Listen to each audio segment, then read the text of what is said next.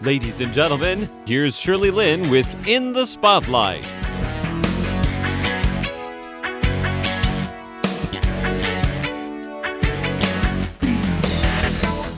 Welcome to In the Spotlight. I'm Shirley Lin. Malabika Das is from the United States, but she is originally from Nepal. She is in Taiwan because of her husband's job, and she absolutely loves Taiwan. She is a woman who wears many hats too while here.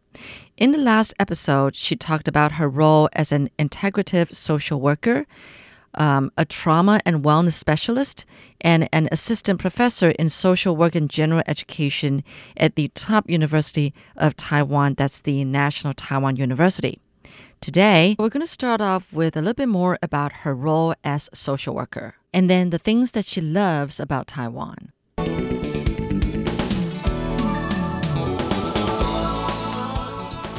Almost like I don't know the difference between a social worker and a psychiatrist. Well, Shirley, I yes think or no? you're in the majority of people. Oh, okay. Yeah, it's interesting because so you have these levels or different aspects of mental health workers. So you could have a clinical social worker doing mental health work. In fact, in the U.S., a very good majority, I think it was at one point 70% of mental health workers were actually clinical social workers. But I don't know if that statistic is currently true, but that was, at least 10, 12 years ago.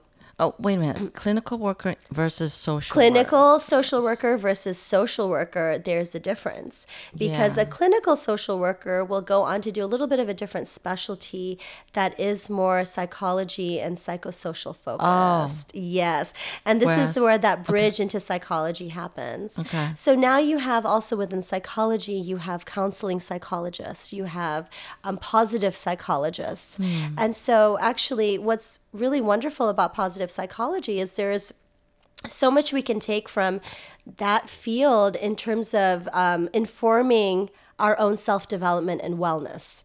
And so in my class at NTU, I actually take from positive psychology as well as social work, and as well as yoga and mindfulness, and I bridge and integrate this into one long course where they have subtopics that they're specifically focusing on for 4 weeks, and we'll go into that topic a little bit deeper through the different components.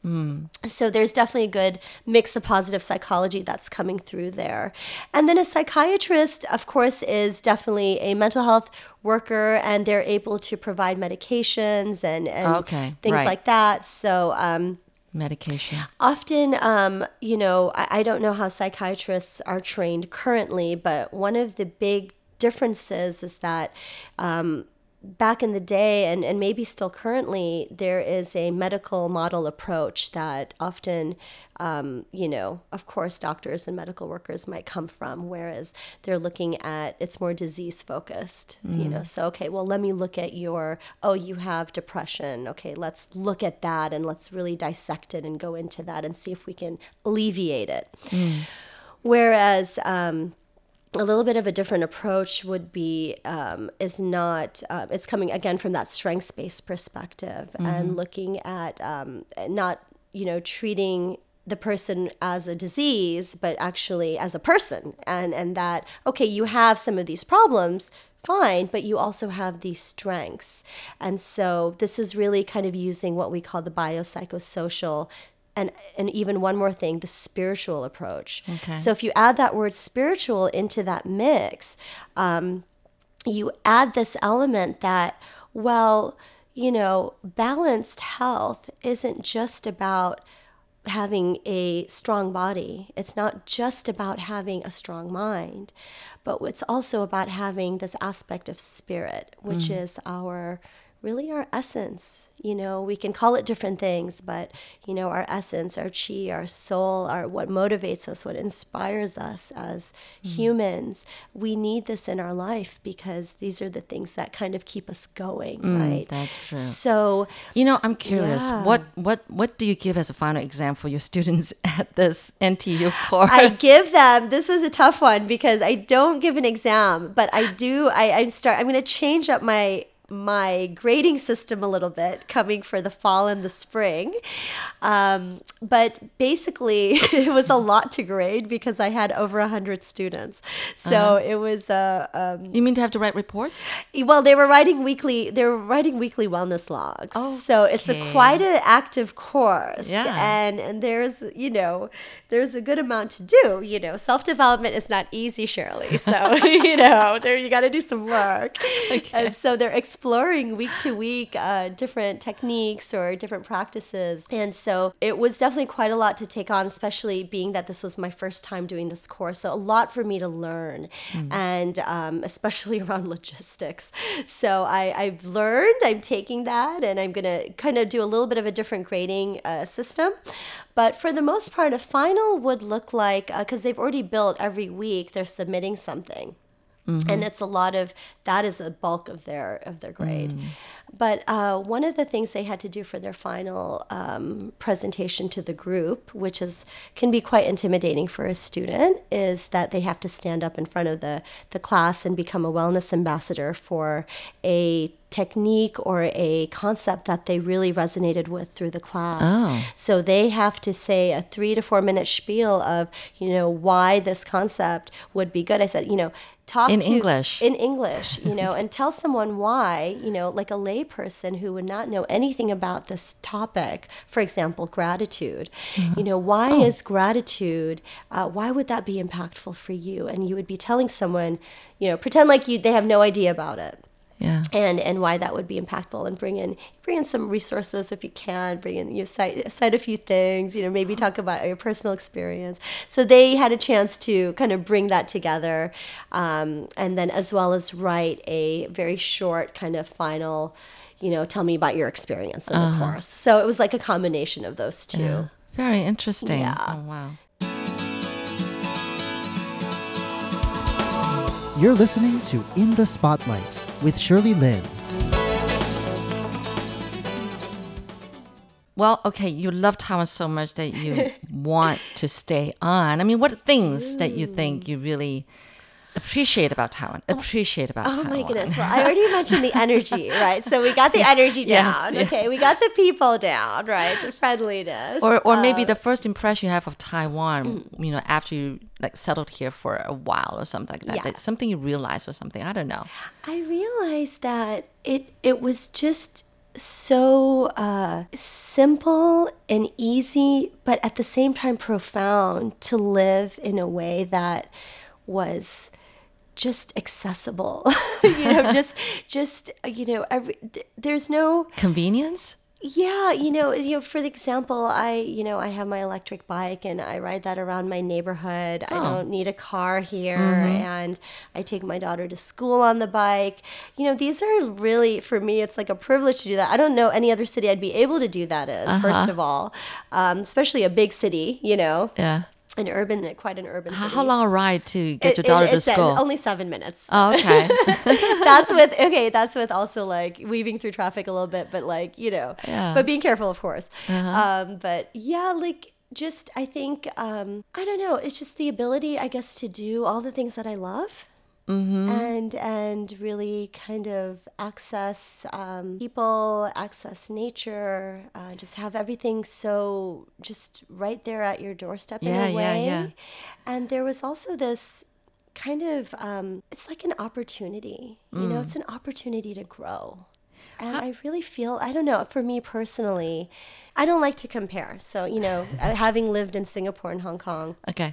I don't like to compare Taiwan because it's so different. But there's things that I just feel like I'm able to do and be here that feel so natural and so right. But of course, the other places also had their value. I mean, if you had asked me before I moved to Taiwan, what's your favorite city in Asia? One of them was Hong Kong for sure. I love Hong Kong. Yeah.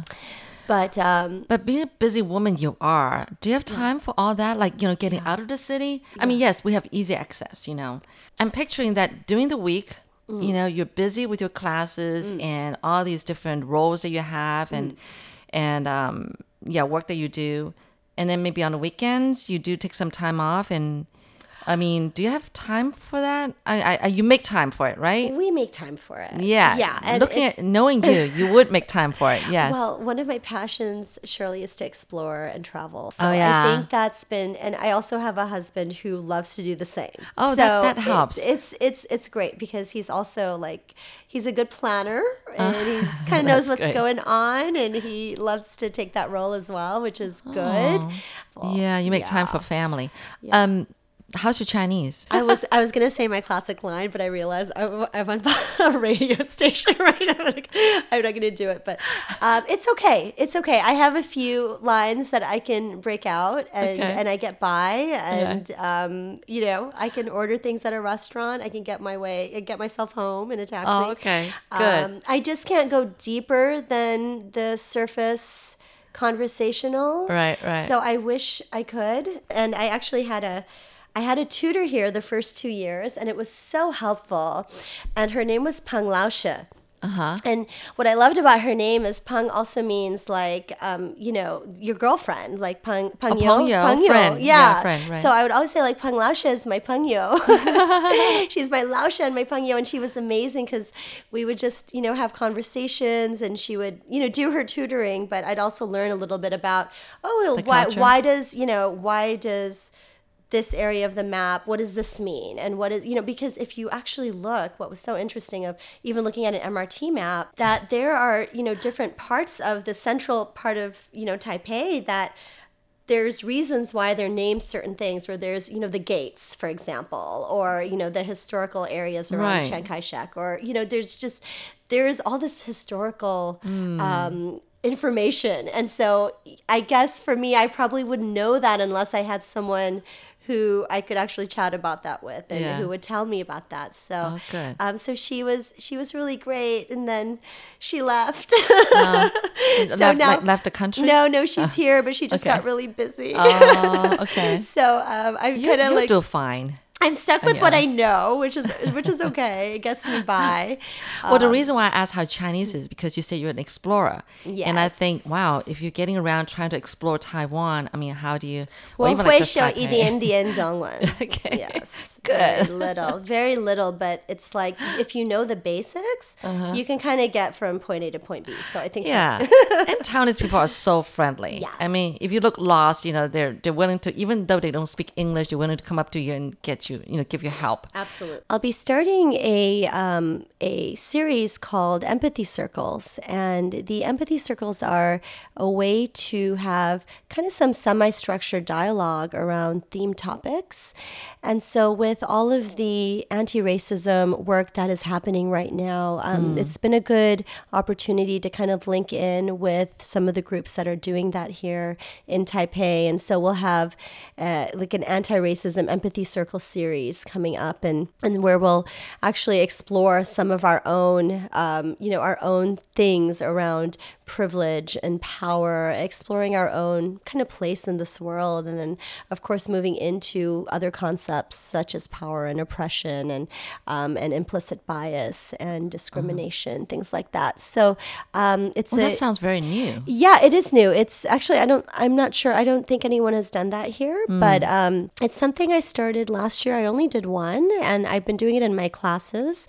And really, you mean at NTU? At NTU. And one of the really the goal, I guess, original intention of the empathy circles is to build empathy. And it's something that I truly believe that we just need a lot more of in our society now, especially with the polarization around so many different issues. And so I feel like empathy can be a really nice bridge of social connection and common humanity and compassion and bringing people together. And at the same time, we practice these skills during the empathy circle on how you actually build empathy. And so we do paraphrasing, we do active listening and mindful listening.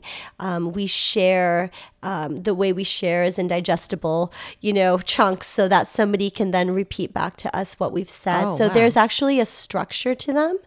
And everyone gets a chance in the circle to be a listener, be a sharer, and be an observer.